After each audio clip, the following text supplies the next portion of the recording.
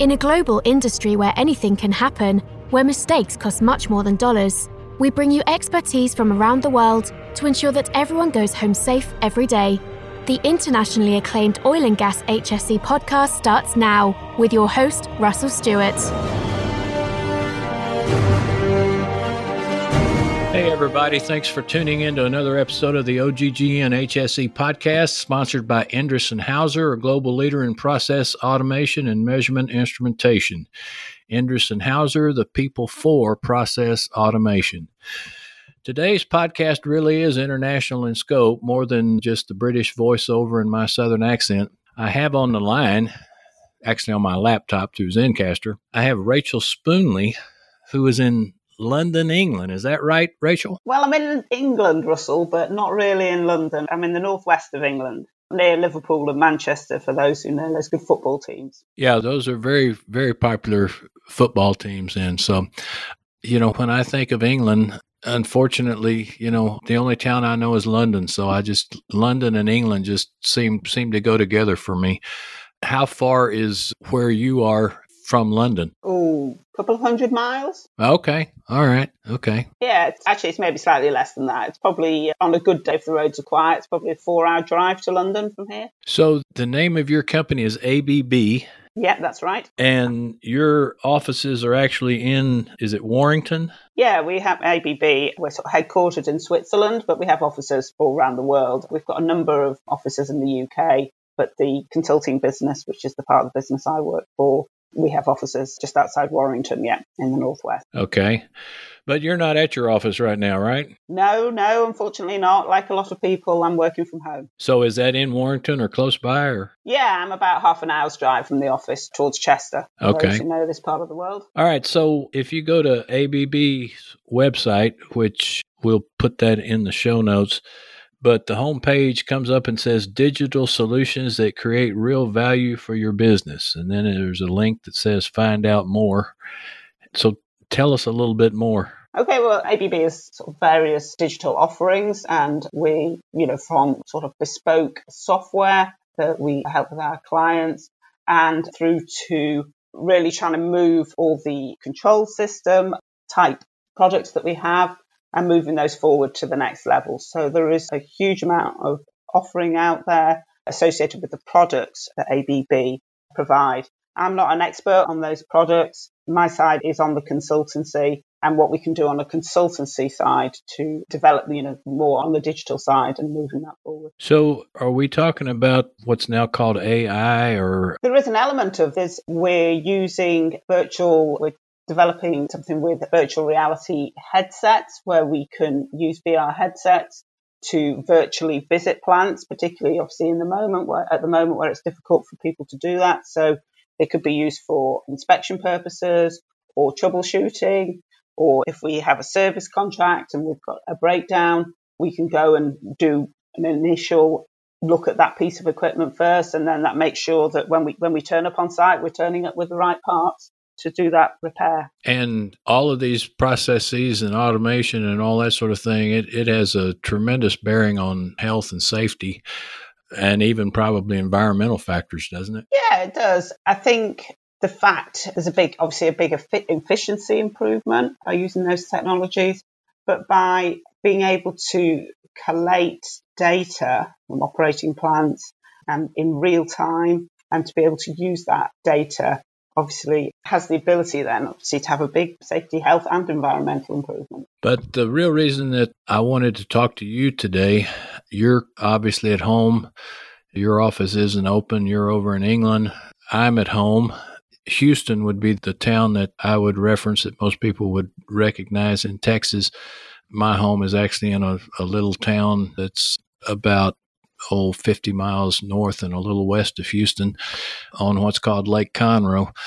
And I'm at home because of the coronavirus, the COVID-19 and all that sort of thing. And so your company has, I guess, done something rather unique, or they've adapted in a way to respond and to still help companies in this situation that we're in. Tell us about that. Yeah, so in my line of work, I'm a chemical engineer by background and I work as a safety consultant. So I spend the bulk of my time leading risk assessments for other companies.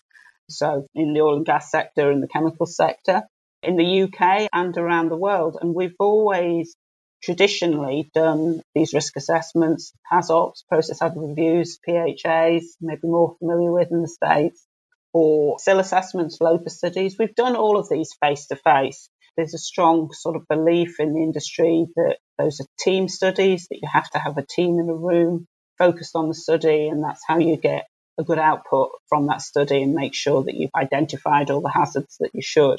So when we were sort of going into lockdown and we could see this happening, and until the first week of the lockdown, I was supposed to be travelling down to Cambridge to do a 3-day study for one of our clients.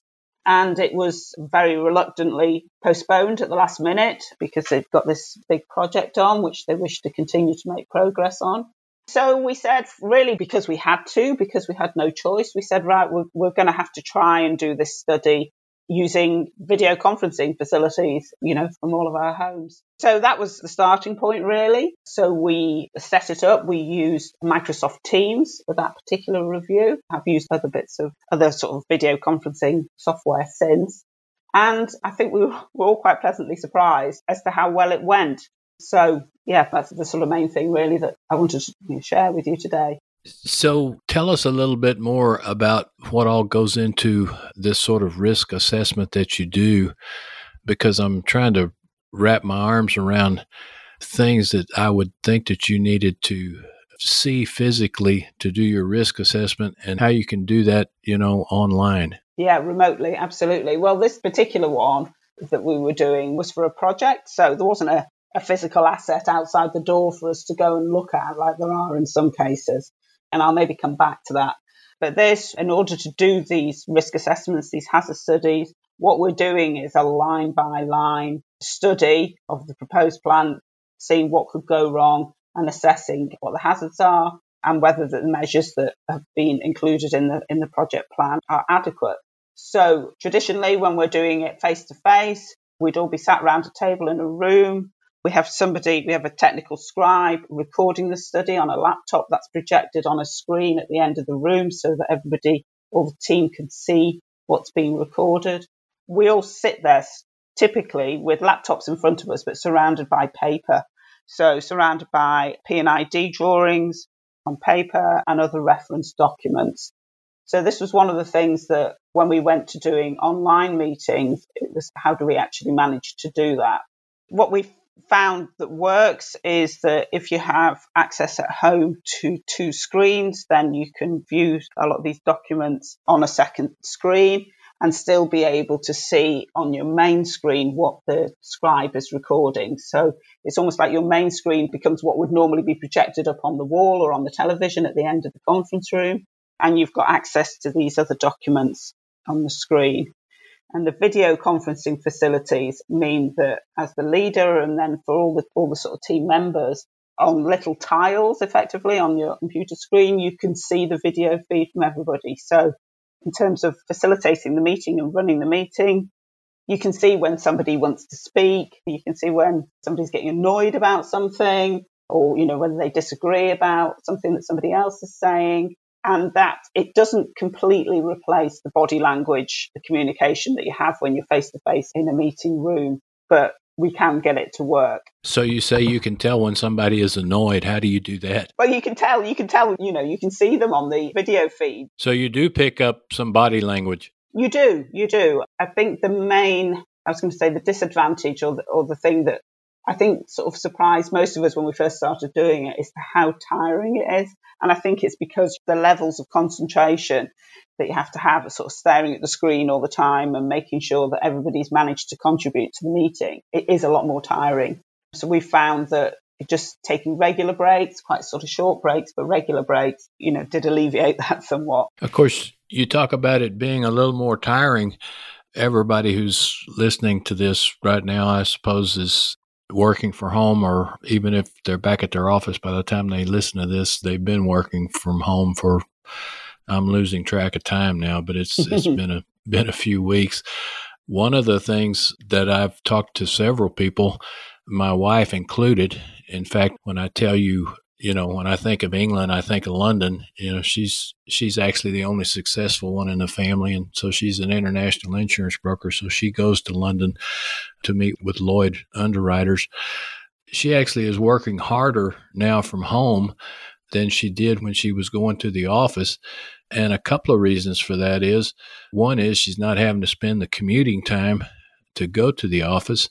And the other thing is she goes inside the office, she shuts her door, and nobody interrupts her like they used to do at the office. Yeah, I think there is that. And we in the UK, I don't know, obviously the lockdown restrictions are different in different parts of the world.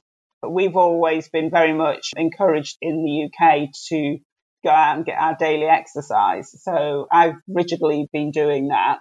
But you're right, your commuting time, my commuting time's not great. Normally it's about half an hour in the morning and night. Is different. So there are sort of key advantages to working from home. What we've found with doing these remote studies, though, is there are some disadvantages and some distractions. So I'm hoping that you didn't hear on that last bit of the call, Russell, when you were just talking then, my cat coming in through the cat flap. So you didn't hear that sort of background noise. So we've had various interruptions from pets and from children, because, of course, children and preschool children have not been able to go to nursery here in the UK. So for some people on the team, that has been quite difficult when they're trying to work from home and they've got those interruptions as well.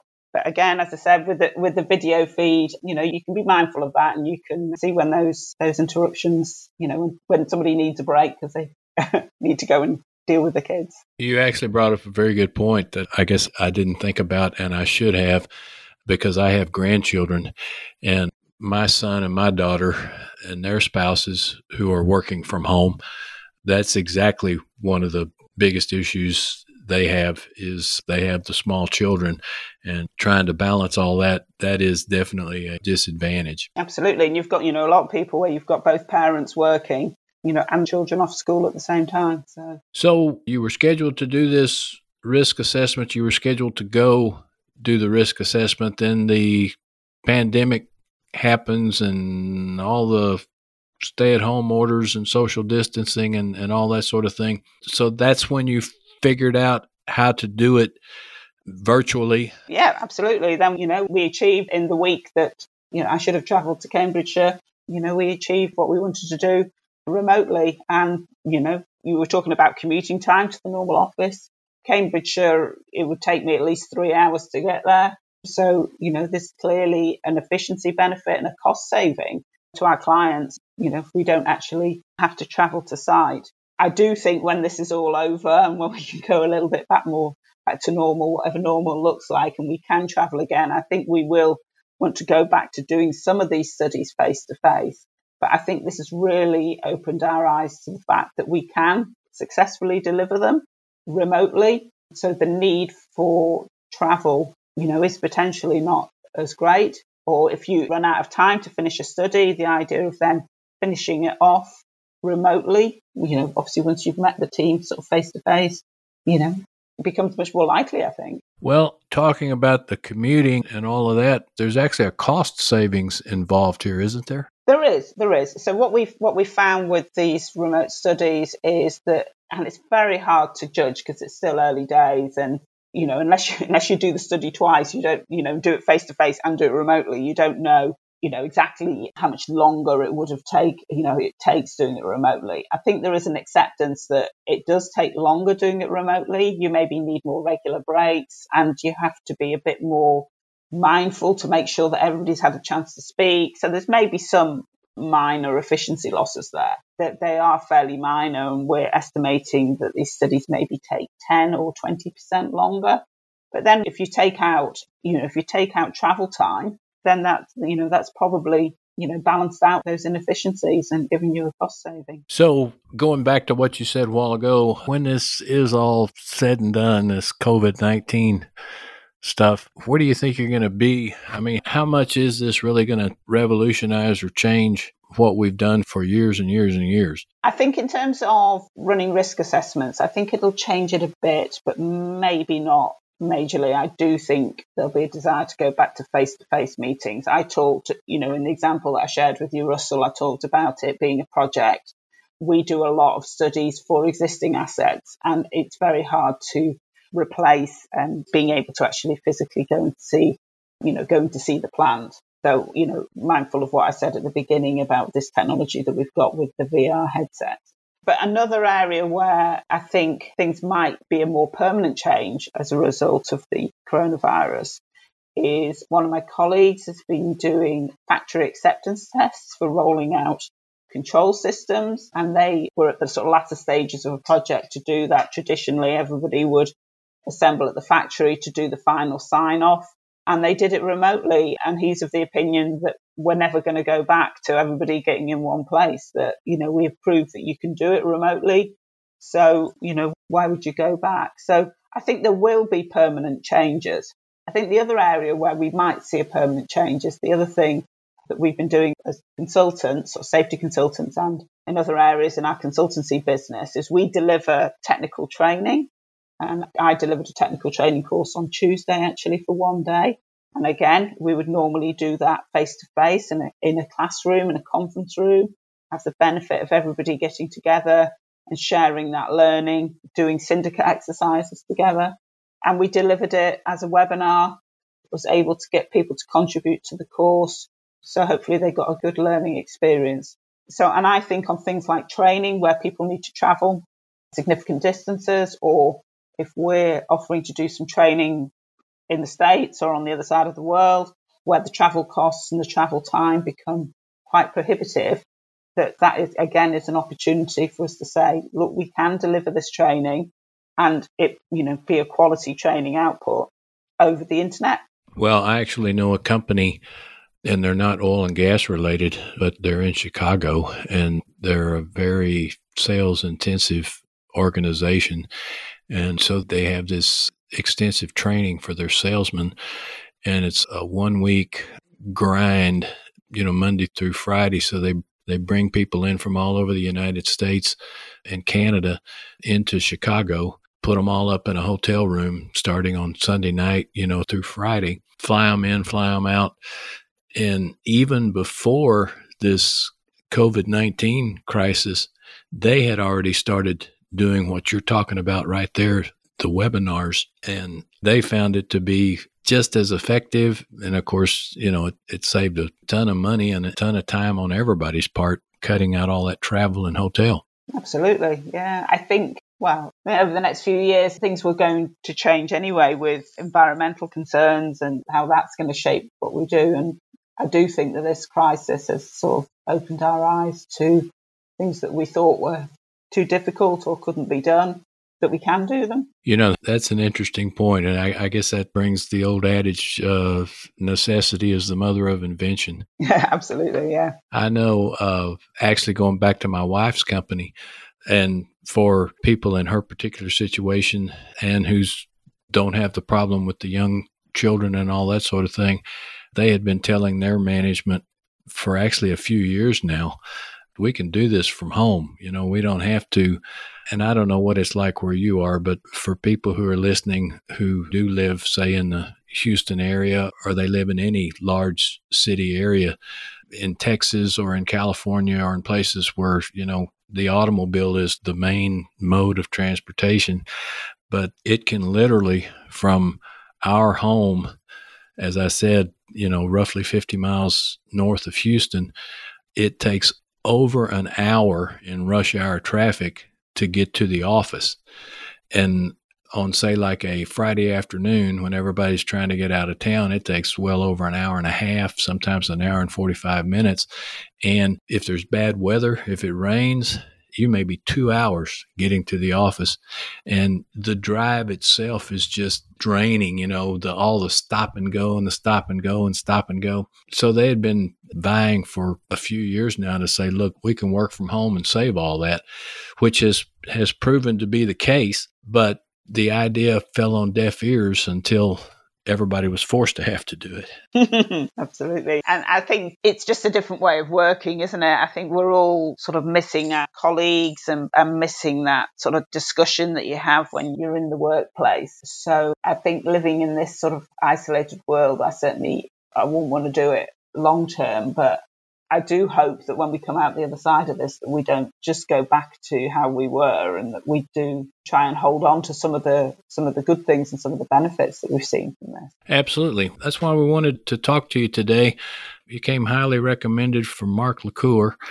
Your area of expertise is as a safety consultant. I should have asked you before I wanted to get into this virtual online stuff so bad. I should have asked you more about yourself and your experience as a safety consultant. So tell us a little bit about that. Okay, yeah. Well, I'm a chemical engineer by training. So I have a chemical engineering degree. And then I've been working for 30 years now, I'm afraid to say. So I used to work for ICI, big chemical company in the UK. And I did a number of different roles of plant design, plant operations. And then about sort of 15 years ago, I got a job as a process safety specialist. So that was when I really started sort of leading these risk assessments. And then for the last 10 years, I've worked for ABB as a safety consultant. So, and I've done, sort of areas of work of, included, everything from chemicals to oil and gas. Done a lot of work for some of the big oil and gas companies in the UK and overseas. Well, one couple of final things here as we wrap this up, talking about how technology and all this virtual stuff has changed the way we do things. When it comes to safety, what do you see has been the biggest and most positive change in your career? I think the type of risk assessments that I lead, although HazOps and process hazard reviews existed when I was a young engineer, the depth and the detail that we now go into means that we've got a far clearer understanding of what the risks are on a lot of our high hazard facilities. And I'm not saying that unfortunately, big process safety incidents aren't going to happen anymore, but that's got to be, a big positive. Do you see an improvement in attitude? Yes, I do. I think in all levels of organisation as well from, I think the shop floor, the operators are much more willing to put their hands up, when they feel that things aren't right and that they're not suitably protected. And they really buy into, the risk assessment process and understand what we're trying to achieve there, that it's not just a tick box exercise, that they can see real change from it. Once, the actions and recommendations are implemented all the way up through the organisation. So, yeah, I think that's been a big change. Okay. So, Rachel, in all of your 30-year experience as a safety consultant, I'm sure you've seen a lot of frightening things as it relates to safety. Is there one that kind of sticks out in your mind? Yeah, I think we were doing a hazard study for a gas processing plant a few years ago. And it was a plant that had fairly recently started up, but they'd been having quite a few problems, operational problems with it. And one of these problems was related to an HPLP interface where there was a level control valve that controlled the liquid level in the separator. And if that level control valve failed open too much, it would allow high pressure gas into the low pressure system downstream and obviously cause a major process safety incident. And they'd had major problems with that level control valve from startup, to the extent that the way they were running the plant was that they had an operator operating a manual valve, so physically out on the plant, on the radio, operating a manual valve, with somebody saying, open it a little bit, close it a little bit, as a way of controlling the level in this pot. So he was basically stood right next to this low pressure piece of equipment that if he'd got it wrong, there was a trip to shut it down, but that was the only thing that would stop it, that if he got it wrong, it was clearly going to have a bad consequence to him. And I can remember as we talked through this scenario in the risk assessment, that the representative from the plant slowly went paler and paler and paler when he realised what the potential consequences were from somebody making a simple error or miscommunication. And that, I think, stands out to me as the sort of big process safety incident that we clearly identified that they hadn't thought about before. And I can remember him saying to me at the end of the day, he said, when I get back to the plant, I'm going to tear up that temporary exemption that we've got to run the plant this way, because clearly it's not the right way to do it. So yeah, that's the kind of, the most important one I think that I've uncovered as part of doing risk assessment. And so have you got one big safety tip of the day for us? Well, I think sort of building on that, I think even if your plant's been running for years and years and years and you've not had any major process safety incidents, it doesn't mean to say that these potential risks aren't out there. So if you can take the time to step back and do a thorough review of your plant and understand what process safety risks you've got, you might uncover these ones that, for one reason or another, either something's changed since the original plant design, or the goalposts have moved, or things aren't working how they were originally envisaged to work, that there are some big process safety risks out there that we are still uncovering. Well, Rachel, thank you. And we'll put your LinkedIn address in the show notes if anyone wants to contact you. We want to thank everyone again for listening, and please tune in next week for another episode of Endress & Hauser's Oil and Gas HSE podcast, a production of the Oil and Gas Global Network. Endress & Hauser is your reliable U.S.-based partner for measurement instrumentation, services, and solutions. We are your people for process automation. Discover more about Endress & Hauser at cx.endress.com/HSE-podcast. And you can register for our monthly podcast giveaway there too. You can follow us on LinkedIn at Endress & Hauser Group and on Twitter at Endress_US. And as always, you don't have to remember all that. You can simply find it in the show notes. Please leave us a review on iTunes and tell us your friends about us. See you next time. Hey everybody, Alex here with the Events on Deck. So due to current circumstances, of course, we are not able to have any in-person events. So I have nothing of that nature to update you guys on, but we have been hosting some virtual events. So OGGN is wanting to offer free webinars, live happy hours, etc. during this time. Since these events are not scheduled out as far in advance as in-person events, we would like to keep you guys updated via Facebook, LinkedIn, and Twitter. So be sure to keep checking up on that, and we'll keep you guys posted on anything we're offering. It has been free. We want to offer you guys value during this time that we're all at home, so please continue checking in and joining us for these virtual events. We are looking forward to seeing you guys whenever we're able to have in-person events, and hope you're staying safe and sound. Tune in next week for another engaging episode of the Oil and Gas HSE podcast, a production of the Oil and Gas Global Network. Learn more at OGHSE112.com.